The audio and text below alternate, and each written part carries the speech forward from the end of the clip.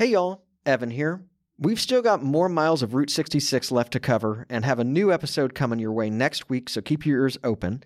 But today I'm really excited to announce that Vanishing Postcards has been spotlighted by a brand new app you need to know about called Cerca. And if you've been road tripping with me on this journey, chances are you appreciate travel and podcasts, which is why I know you're going to love Cerca. Cerca is an app devoted to helping you take the best trips of your life. It starts with Cerca Guides, which are immersive podcasts all about some of the most amazing places in the world, written by locals who really know their cities. Right now you can listen to guides to London, Barcelona, Iceland, Paris, Los Angeles, and more. But you don't just listen to guides. With maps and info on all the places they recommend, you can use Cerca to plan the trip of a lifetime. And now Cerca has launched a new service that will change the way you travel, the Cerca Concierge. Do you have a question about somewhere you'd like to go? Well, in the Cerca app, you can message with a local concierge who is on the ground and can give you up-to-date, truly authentic advice, like where to go for Thai food with an Elvis impersonator show in LA, the best place to see the Northern Lights in Iceland, or how to keep your kids entertained in Barcelona while enjoying a perfect late afternoon cocktail. You got questions? Maybe a lot of questions? Well, Cerca's got answers. And if all that wasn't enough, you also get some of the best travel podcasts from publishers like Afar and Pushkin, and now me, all in one place. And as a special bonus treat today, I'm really excited to share with you an incredible podcast produced by their team called Passport, which is a show about the world and all the stunning, strange, and breathtaking stories waiting to be discovered if you just listen. And believe me, the episode I've chosen for you about how SpaceX is transforming a teeny town in South Texas is absolutely worth listening to. It's a riveting story that wrestles with many of the themes and questions explored in Vanishing Postcards. And if you like what you hear and are curious to discover more, or perhaps start planning a trip, you can begin by using Cerca, including Cerca Concierge, for free right now. Just download Cerca, that's C-E-R-C-A from the App Store, and connect with us. Or visit cercatravel.com. Again, that's Cerca, spelled C-E-R-C-A. And now, let's take a trip to Boca Chica, Texas, with hosts Neil Innes and Andres Bartos, and journalist Billy Craigentoon.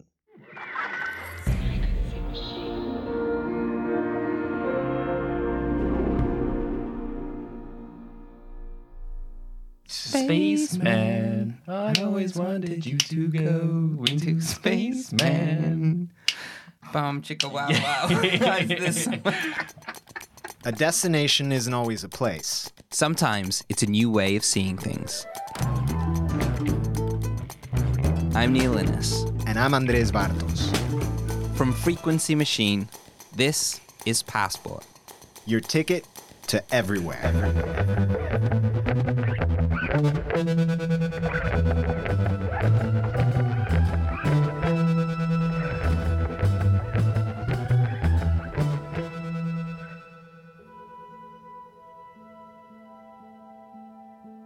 Mars is a world of wonders. A cold, red, radioactive place. A place where you'll find volcanoes the size of Arizona, sunsets that glow pale blue, and vicious dust storms that often blanket the entire planet. And while the Perseverance rover hurtles towards the Martian surface on a mission to collect samples, here at home on Earth, more money, effort, and enthusiasm to one day establish a human presence on Mars is being dedicated than ever before, with some estimates suggesting the first astronauts could arrive as early as 2024. Meaning that Mars as a destination has become at once very close and incredibly far. Mars may still feel like a distant and alien place to most of us, but there are people who are experiencing this interplanetary migration in incredibly intimate and real ways. Elon Musk's boundary-pushing SpaceX has changed the game on what feels possible. But every giant leap starts with one small step. And that small step is taking place somewhere completely unexpected. Today, Billy Craig Toon is taking a very special look at one of the most important journeys we may ever take via a quiet town in the south of Texas, a town which has become the launch pad to new possibilities and discovery for the entire human race. The launch pad to Mars. But at what cost? This is the story of two incredible women documenting two very different planets. But it's so much more than that. Welcome to Passport.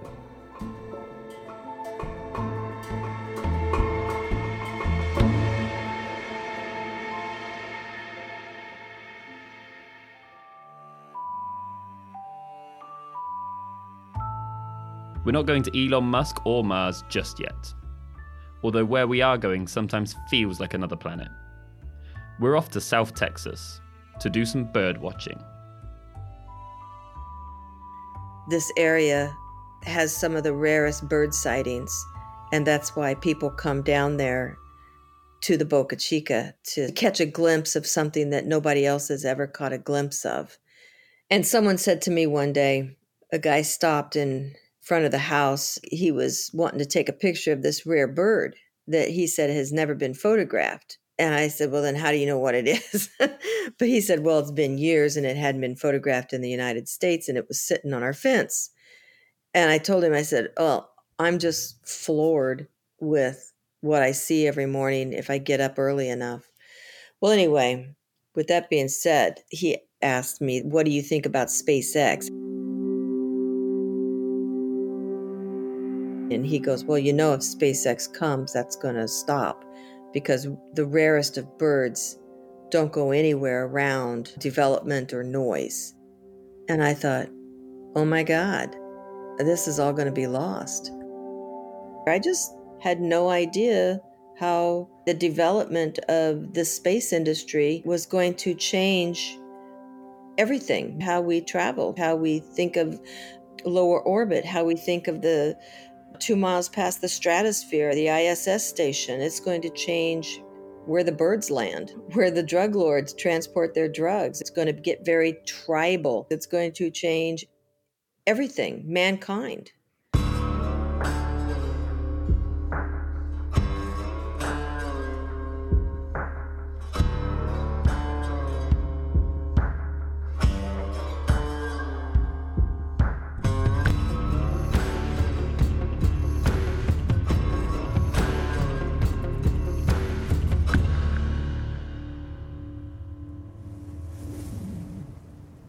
On the southernmost tip of Texas, where the US and Mexican coastlines meet, sits a rugged landscape of dunes, grasslands and scrub called Boca Chica, a wildlife haven only reachable by a single stretch of road called Boca Chica Boulevard, a highway that gets more traffic from bull snakes than cars, and that terminates a stone's throw away from an 8-mile stretch of virgin beach, where sea turtles land to lay their eggs, and local fishermen catch wild mackerel and small sharks. Year on year, over 500 species of migratory birds pass through Boca Chica's skies and shores. Across its vast open plain, an Asian antelope with short hind legs called the nilgai grazes on the grasslands. And if you're lucky enough and keep stum, you may even catch a glimpse of the super rare ocelot.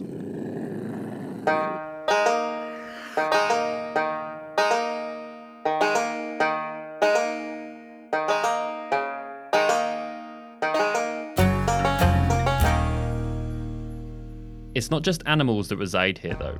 There is a human population of about 20-something residents who mostly live in the tiny Boca Chica village, a place where you'll find no shops, bars, or restaurants for miles around.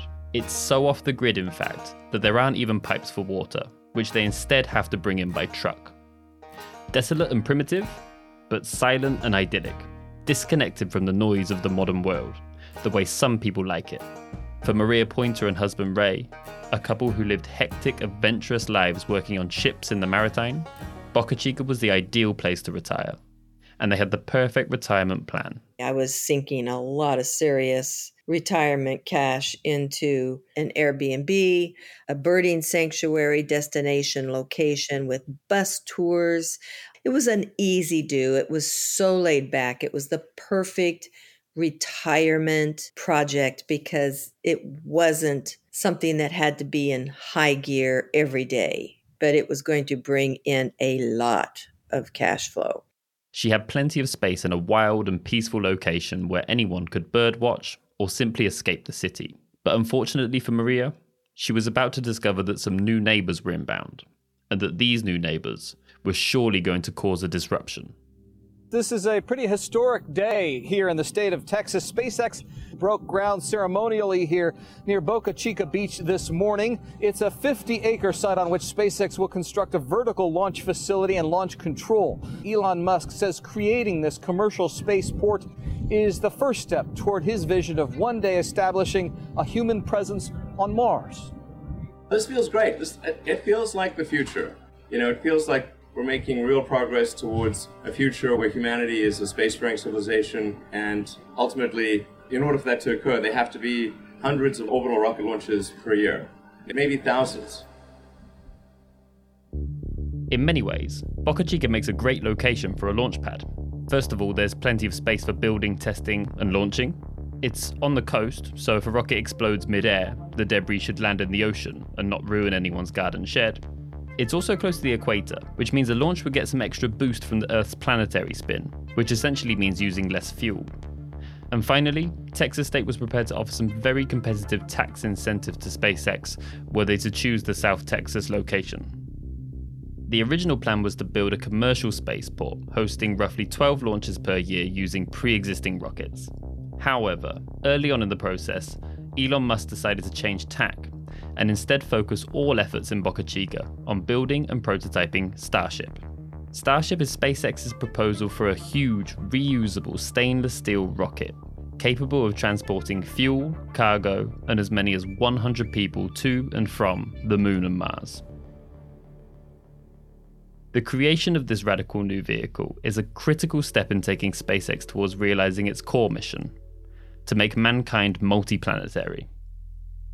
And on top of all this, Musk predicts that it will be from the Boca Chica launch site that we will one day launch the very first human beings to Mars. If you know that there's likely to be another dark ages, which it seems, my guess is there probably will be at some point, we want to make sure that there's enough of a seed of human civilization somewhere else to bring civilization back.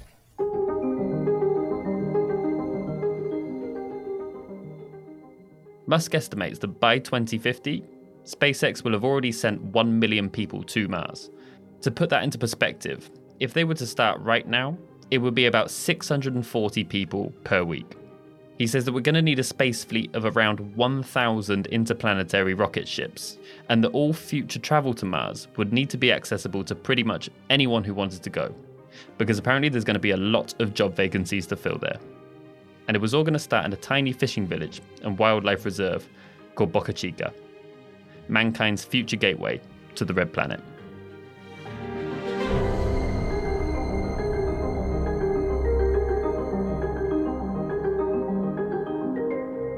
The seed of civilization, Texas. Yeah.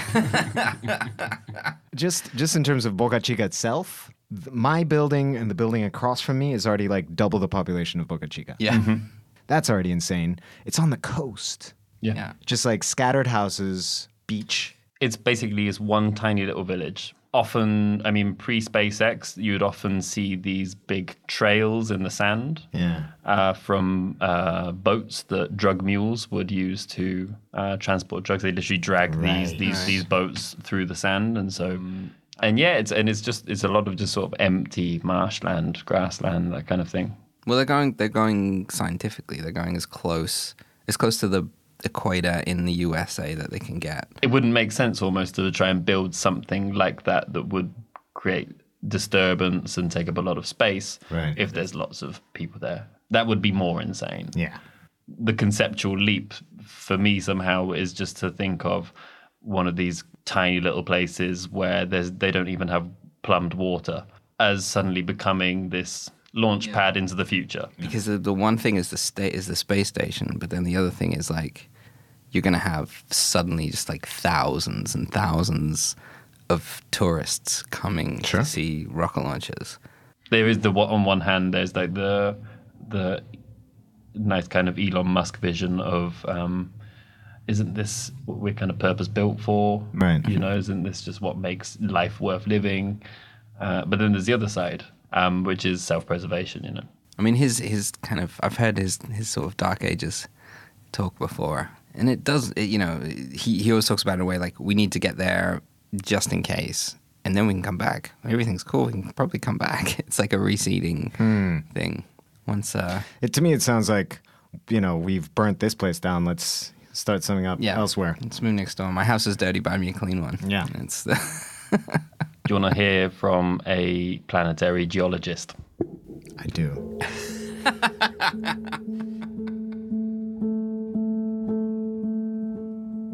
There's no doubt that Mars is the next big destination for human space travel. Be it in the very near or far future, we will get there one day. But with that being said, we are technically already there. Dr. Eileen Jingst is a planetary geologist who has spent the last 2 decades exploring Mars. You know the Curiosity rover that NASA landed in August 2012? Well, it's Dr. Jingst's job to tell Curiosity where to go and what to do. Put incredibly simply, the rover captures images and samples of the Martian rock face, which Eileen and other scientists are then able to analyze. So I had a chat with her to find out what kind of a place Mars is.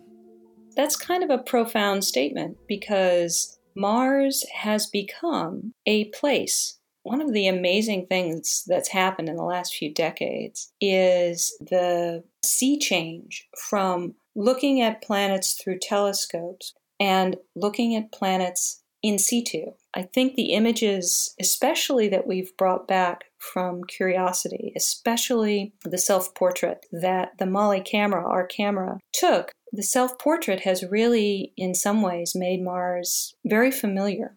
You know, these are postcards, practically, that the rover is sending back to us. What kind of things are you looking for? So one of the fundamental questions that anybody has, I think, is, was Mars ever a place where life could have arisen? Was Mars at one point habitable? Did it have life? Well, Mars is unique in the solar system in that all of the environments that existed on early Earth also existed on early Mars. The difference between Earth and Mars there is that Mars, because of what happened to it later on, where it became a less geologically active world, Mars retains much of that record in a way that Earth does not. If we want to understand what a potentially habitable world looked like very early on in the early solar system, we have to go to Mars to look for it. And this is where Eileen and the Curiosity rover come in. Curiosity scours the surface of Mars, trying to figure out if it could have at one point been habitable. And just by looking at rock records, elements and compositions in the Martian rock face, Curiosity has been able to confirm that at one time or another, Mars could have supported life. If we were to discover that life at one point arose on Mars and is no longer there, that has profound implications for not only the prevalence of life, not just in the solar system, but in the universe, because we're looking at one solar system. And if we have 2 bodies in that same solar system that have evidence that life once arose, that's, to put it simply, statistically much more important than a single planet that may or may not be a one-off. If we find that Mars once had life and no longer does, the second part of that clause has profound implications for us on Earth, because that can give us some clues as to how robust or not life can be on a single body. If we in the future discover that life never arose on Mars, that is also a profound discovery, because it tells us that even on a planet that was once potentially habitable, that tells us how unique and precious our own Earth and our own life on Earth is.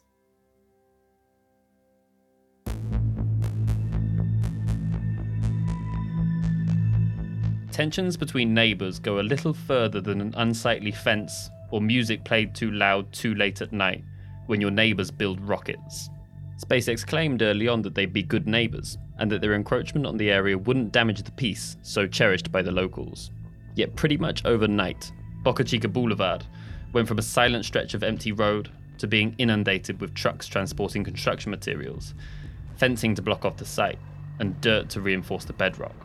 The sudden activity in a place where almost nothing happened ever was such a shock to the system that even the road's surface started to show cracks and potholes. I think it was around 2014, and we started seeing cars going back there because it's right out our kitchen door. And I thought, well, son of a gun, there goes my sunsets. All this change created controversy amongst the residents of Boca Chica, who felt that SpaceX weren't being the good neighbors they said they would. They're behaving as if this is Cape Canaveral. Stop the presses. Everything has to change for SpaceX. It's just ridiculous. So either he's not very well informed by his people or he's got his head in the clouds.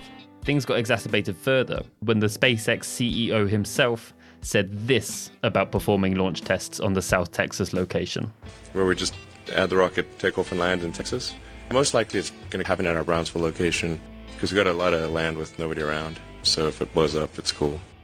That didn't exactly charm the locals. In a rocket that size or any size that would go up, and who knows what might happen. It might start tipping the wrong direction. Who knows? If something happens to the engine and it explodes, that's cool.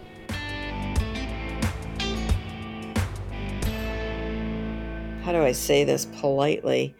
SpaceX was not supported, and it kind of scared Ray and I. It did scare Ray and I because we thought that it was right up our alley for technology. We enjoyed the moon program. We followed Apollo program. We followed the Challenger program. Ray and I were both in the maritime. If we would have been 40 years younger, we would have been applying for SpaceX. Maria and Ray found themselves in a tricky situation. On one hand, SpaceX had caused a massive interruption in their lives, but at the same time, the prospect of living next to a space station was exciting. And there were others in the neighborhood who shared their enthusiasm for the new arrivals. They went to war with Dana and Frank because they put out a welcome SpaceX sign. Frank and Dana were residents of Boca Chica Village. When the majority of residents rose up in opposition of SpaceX, Frank and Dana went against the grain in the form of a welcome SpaceX banner hung up outside their house. Boy, it got to be a war. So what happened? What were people doing? It got nitpicky, it got petty, it got dangerous, and guns came out. Things came to a head one day when an argument between Frank and another local man turned nasty. One of the neighbors stopped in front of his house and rolled his window down, and they had a verbal argument, and the son was witness to it, and it scared the son. So Dana packed that family up and moved.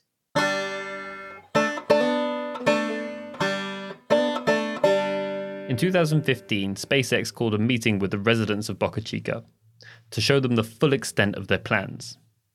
Oh my gosh, the pictures they showed us, our little house would not have survived if you would have seen that picture that day. There was huge warehouses, huge complexes, huge roads. Everything was so huge, and we were this little dot right in the middle of all of it. And I looked at the SpaceX point of contact person, and I said, what are we going to do? I said, we're doing an Airbnb. And she goes, oh, we can't allow people to be out here. We'll have to do a badge system, and you can't do rentals. And I said, but I'll go broke because I put all my money into this. I got to make some money back. She didn't answer. She had nothing to say to me after that point, ever.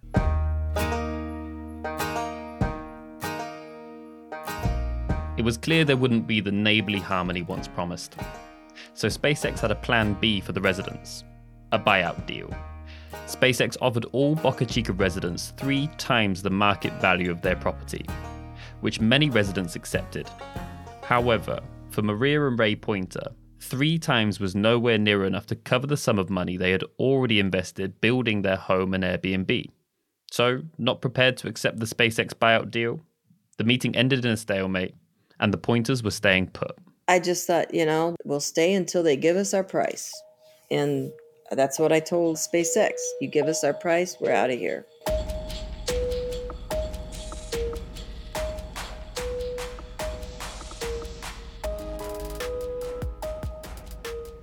The people for it and the people against it, like hanging banners, like saying "Welcome SpaceX," and everyone else like getting annoyed. Down with SpaceX. Down with SpaceX. Right. Like it's 20 people in one town. Yeah.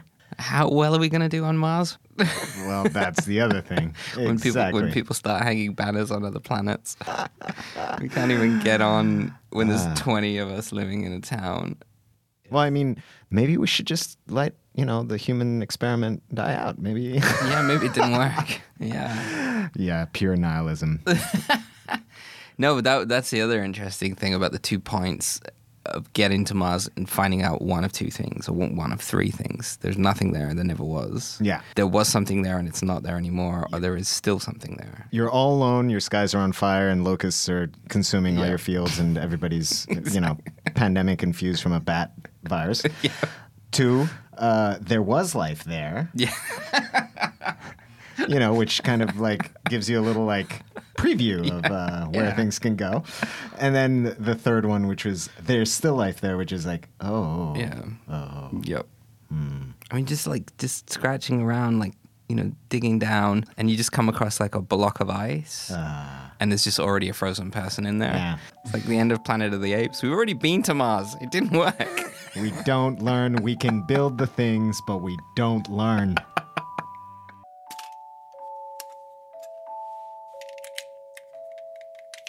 I'm behind the camera because I cannot stand in front of the camera. You can go to any funeral in my family and see the best pictures of that family member. And you'll never see me in the picture because I'm taking the picture. Even at the age of 9, I was always taking the picture. I even documented our childbirth. That was terrible. That's a strange time to pick up a camera, huh? Well, we had safe angles. Well, she spent her career working on ships. Maria's true love has always been photography. When SpaceX turned up, disrupting her retirement plans with a launch pad, Maria found a new project, photographing and recording all the strange and intriguing things that were taking place right in her backyard.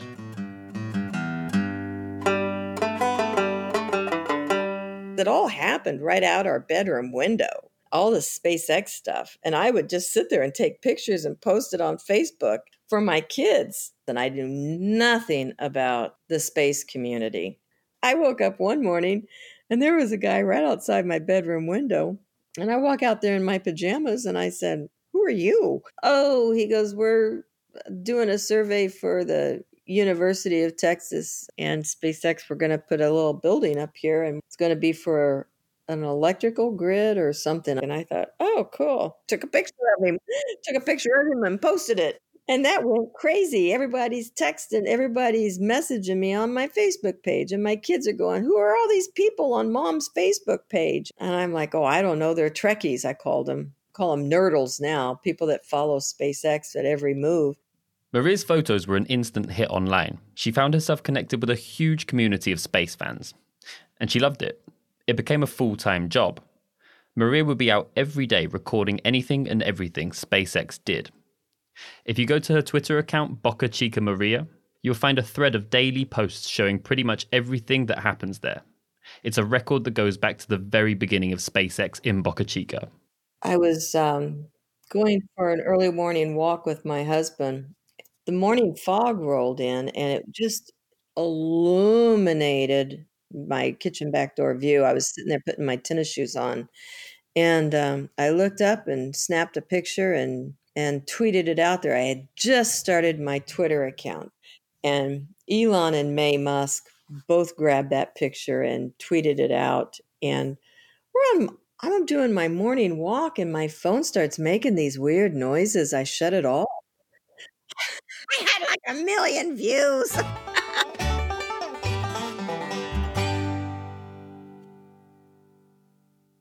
before Elon came to be our neighbor, Ray and I were following the space technology, and we watched a documentary about the Musk family, and it was kind of interesting, and I just adored his mother. Mae Musk was such an energetic, successful woman, had raised her children right, stuck to her guns, and was a good friend. I mean, she just had those qualities that I just really admired, that she didn't let everything in her life change what she was capable of doing, and that's a hard thing to do. So I just admired her. And so, hey, she shared my picture, and to me that was more impressive than Elon sharing my picture. Maria's interactions with the Musks would continue, and then Elon even started trolling her on Twitter. Elon said he was going to stop and have tea with me on Twitter. So all these people were trolling in front of the house.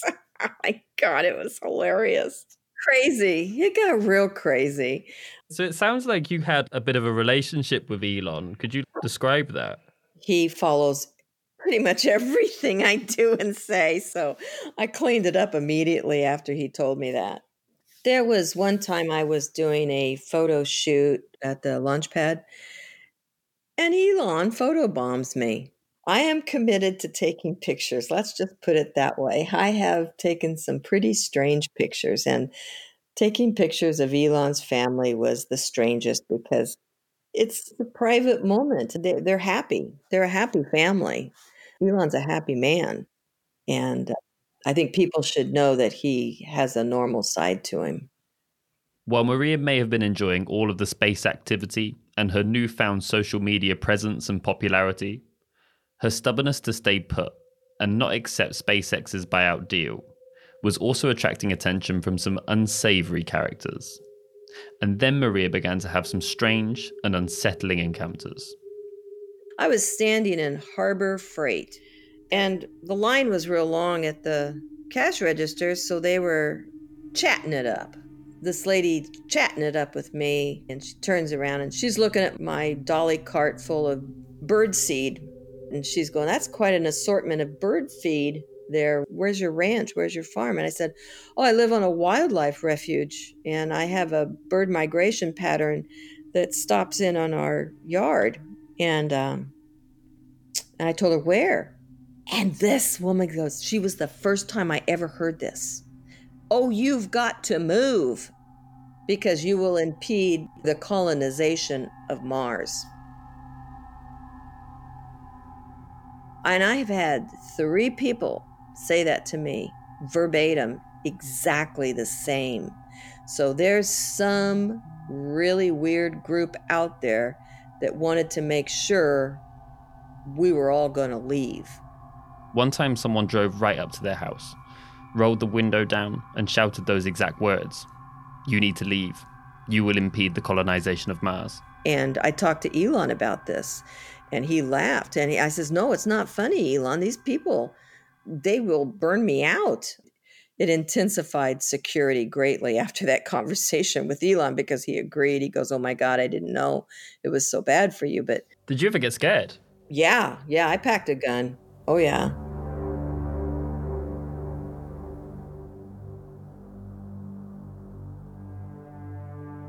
It's like a Shakespearean tale. It's like a poor person from a tiny town gets enveloped into a royal family. Against it, they're apprehensive, they're maybe not. They become like the royal photographer. It's a Shakespeare play directed by David Lynch. It is. Yeah, I don't know where to begin. I don't know where to begin. I mean, already from the beginning, you have like all these dichotomies set in place. But then in the science fiction stories of like the 50s, we didn't have the Twitter and the Facebook built into it. Yeah. So then you get like this crazy layer of, the external forces around this stuff. You have, the utopian vision of traveling and colonizing another planet and the difficulties of a small town and the salt of the earth. But then add to that fucking Twitter. Yeah. I don't know, man. It's so insane. Also, this has been the first moment for me of the humanizing of Elon Musk. The nice, he is a normal guy. He's a happy guy. He's a family guy. The family, the image of the mother, stuff that I didn't think he had a mother, really. Yeah. He's in equal parts easy to love and hate. On one hand, you can see him as a visionary, and on Yeah. another hand, you can see him as, how many of these projects are actually going to happen? Yeah. Like there's certain, but you would say the same about somebody like Edison or something like that, Yeah, where they're yeah. trying everything. But with Musk, there's always a thing where he no matter where he is and what he's doing or how crazy it kind of seems, it feels like his heart's always kind of working in the right way. Oh, I see. It's not like for the photo opportunity. No. He really has that sense of the big project, the future, the visionary. Wanting to be thing of legend. Yeah. There you go. Yeah.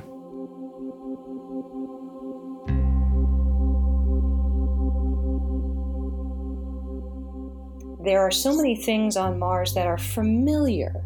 Those sorts of things are profoundly fascinating. Mars looks and feels in the images so familiar that I sometimes get emails from people saying that this is all a hoax and that the rover's actually somewhere in Arizona. Of course you do. Of course I do, but that tells you something profound about Mars. Mars is a prime example of the fact that the laws of the universe, right? The physical laws of the universe work everywhere. That's a very profound and fundamental statement that it took the human race up until 1600s or something to really codify. It's the familiarity.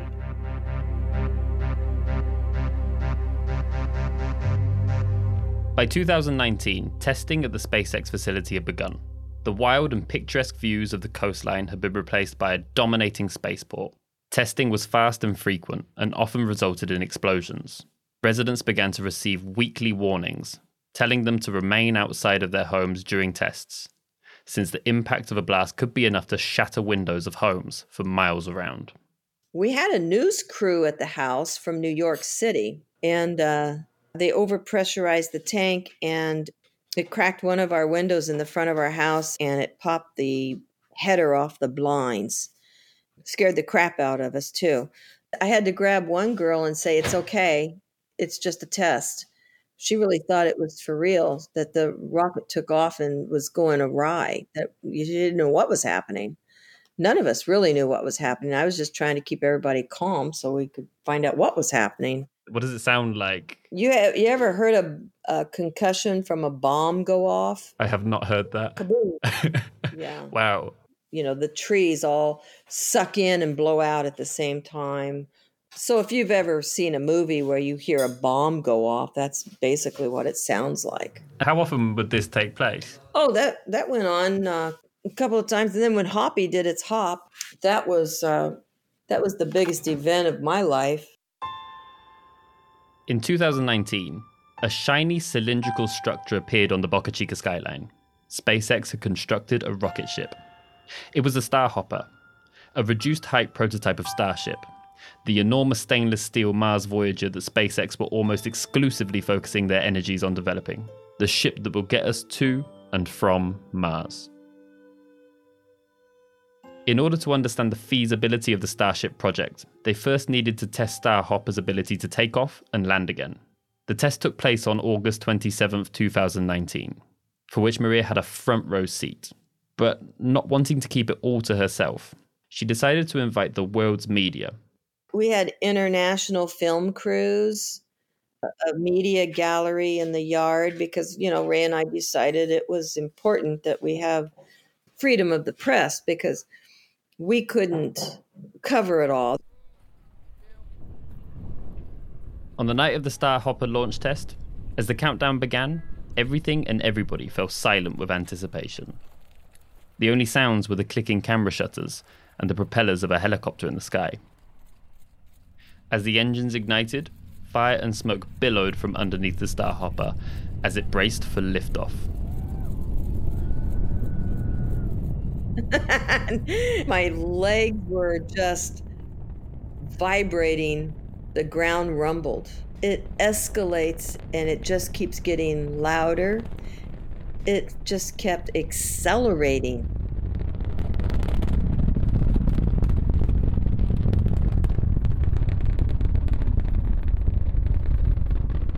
Starhopper lifted 150 feet into the sky. It hovered there for a second weightlessly, before landing back down on its feet with effortless precision. I wasn't ready for that. I wasn't ready for that intensity. And it was right in our front yard. Yeah, that was pretty cool. And it was amazing to see their success. It was a pretty good day to be neighbors with SpaceX.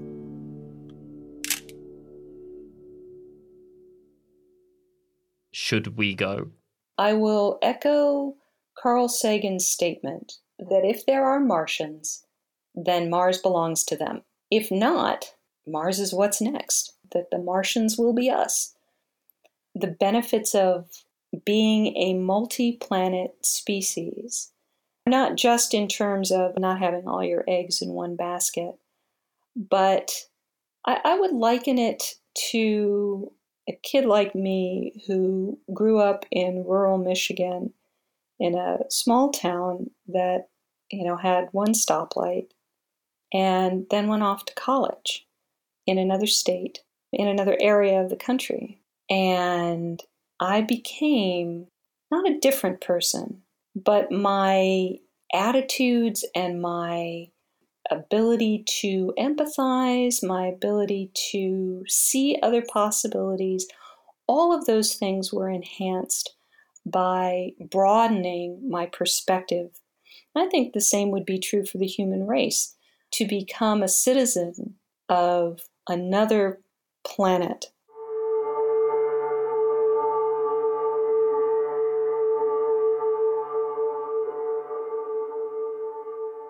That day, we were on our way to Houston, and it was raining really bad.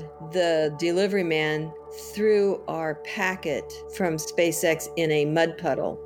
So I open it up, and it's dripping this brown water off of it, and it had a immediate 2-week deadline. I called a neighbor. They said, yeah, we got one too, and we got to sell, blah, blah, blah. And I just threw it back in the mud puddle and walked away, and we went to Houston and did our doctor's appointment. I was just scared. I thought 2 weeks, I don't even want to know. We were just really hurting, really hurting. Ray got through his cancer. The kid's father died. And right after that, I got diagnosed with a malformity that needed corrective surgery because I was becoming paralyzed, and it just kept hitting us. It just didn't stop hitting us. And so my negotiation skills from the 70s kicked in, and I just calmed myself down and said, our life is over pretty much the way we know it. And in the meantime, my diagnosis got worse, and my physical condition got extremely serious. And that's where I was at when I was negotiating with SpaceX. And I lost. Yeah, I lost big time. Let's just say money's not everything.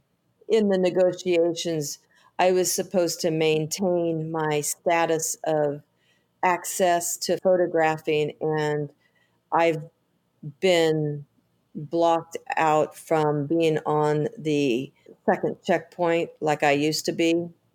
And it's devastating to think that they thought I would give that up. I didn't agree to give that part of me up. Struggling under life's weight and pressures, Maria accepted the SpaceX buyout deal, but on the verbal agreement that she'd be permitted to continue her work documenting SpaceX's activities. But ever since she's moved, SpaceX security have not permitted her that access. I knew it was going to be a short period of my life, but I knew it was forever going to be a part of my life. I got to live it. I got to see it. I got to smell it. I got to cry with it. I got to laugh with it. I mean, that's what that camera meant to me. And I think in reflection, I just wish I hadn't been so hard. Because I really wanted SpaceX to be a more positive part of our life since it happened out our bedroom window. And when they took away my ability to photograph from the soft checkpoint, I think that really made me realize that they just didn't respect me. So it's not about money, you know.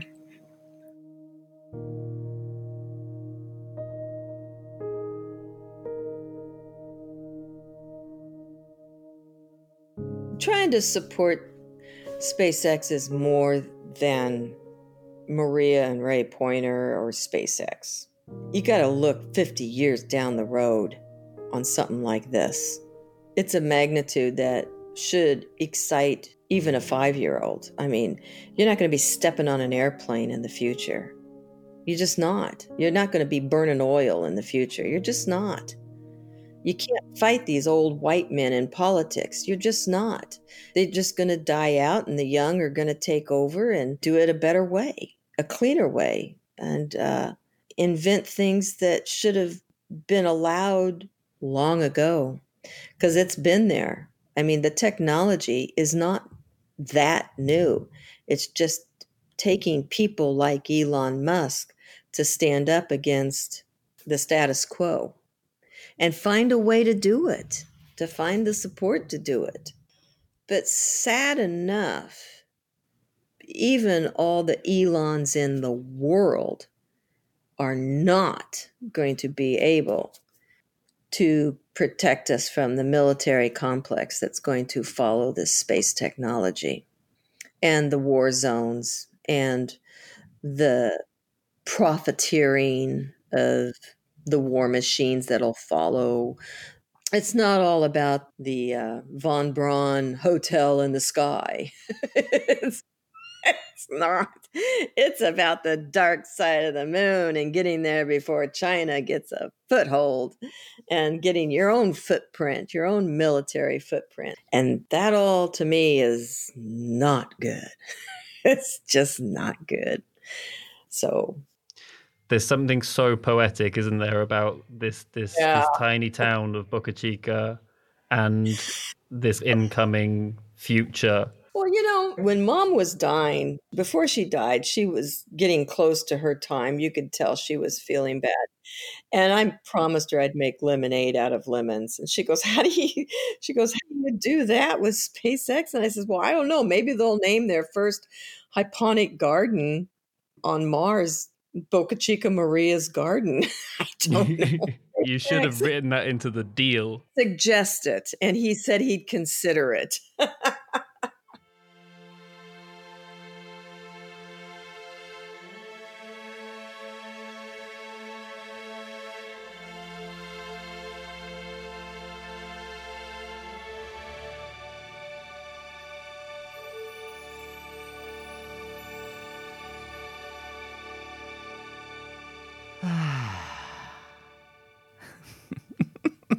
You know, I wasn't expecting to get my heart broken today. Thank you again for making both me and Andres cry. Cry about fucking SpaceX. What the fuck? Sorry, Katie. She's a badass. Yeah, but she's a badass who can somehow hold forever in her head. That's the thing that's incredible. This conflict that's going on with her, and have utmost respect for Elon Musk, utmost respect for SpaceX, hate them, and just be in this like cognitive dissonance. Exactly. But in complete zen. Yeah. Mm. It's insane. The perspective shift is incredible. Because depending on how you look at any moment, you're going to see it in a different way. And she somehow manages to like see it all. I don't know. Like at the end of all of it, do you think she's kind of at peace with her relationship with SpaceX? She does not believe that if she were to be able to have a conversation with Elon Musk directly, sort of, you know, human to human, that it would have gone down a different way. If she was able to negotiate with Elon Musk directly, it would have gone down a different way. But she wasn't allowed to do that. She wasn't able to do that because the reality of the world is he's too busy. It's not his job to negotiate these things. That's not his job. It's one of his many, many employees to do that job. And yet the impact is that close. Exactly. She had to deal with realtors. Yeah. And people who don't know her, don't respect her, don't care. Yeah. But can we start a campaign now to get that first hydroponic garden to be called Boca Chica Maria's garden? Can we just start that now immediately? We'll write it up. We'll send it out to the world. Just get, absolutely. 300 million signatures. Let's just do it. That has to happen. This week's saved pins are all Texas-based and space-related, of course. Number 1, Big Bend National Park. Ranked 4th on the International Dark Sky Association's top spots in the world to stargaze. It's estimated that visitors can expect to see 2,000 stars on a clear night, compared to just a few hundred in a mid-sized city. It is the top spot in Texas to kick back and observe the night sky in all of its majesty. Number 2 is the McDonald Observatory. If you're still not satisfied with what you've seen at Big Bend, just a couple of hours north is the McDonald Observatory, where visitors can look through the Hobby Eberly telescope. It's one of the world's largest. It is the ideal tool for searching for planets around other stars, probing distant galaxies, watching stars explode, staring into black holes, and more. Number 3, Space Center Houston. Ever wanted to get up close and personal with a rocket ship? At the Space Center in Houston, you can. The exhibition boasts an array of decommissioned spacecraft and space artifacts, such as the Falcon 9, the Apollo 17, John Young's spacesuit, and a shuttle replica of Independence, which you can even go inside. Number 4 is South Padre Island. Just north of Boca Chica is the beach resort of South Padre Island. No longer just a great holiday spot, South Padre now offers the closest lodging to the launch site, with everything from RV and beach campsites to budget-friendly hotels and vacation rentals to luxury accommodations. It is now a prime location for catching SpaceX rocket launches. Number 5, Anahuac National Wildlife Refuge. Our final saved pin is for those who have listened to this episode lamenting the fact that Boca Chica's bird migrations may now be a thing of the past. So to compensate, we suggest heading just east of Houston to the Anahuac National Wildlife Refuge. 34,000 acres of protected area. It's an excellent location for birding, where watchers can find numerous winged treasures, such as the black-bellied whistling duck, the woodstock, the rosette spoonbill, the black rail, and even the dick sissel. That's right, the dick sissel. All right, that's it for this week, guys. Remember to rate and review the show where you get your podcasts, and follow us on all social media at Passport Podcast. Next week on Passport, we head to 1970s era Vienna with a story of a group of renegade filmmakers, a psychedelic act of diplomacy, the Chancellor of Austria, if there's one chancellor you have to meet, it's this one, and Timothy Leary, the High Priest of LSD. It's a great one. We'll see you then.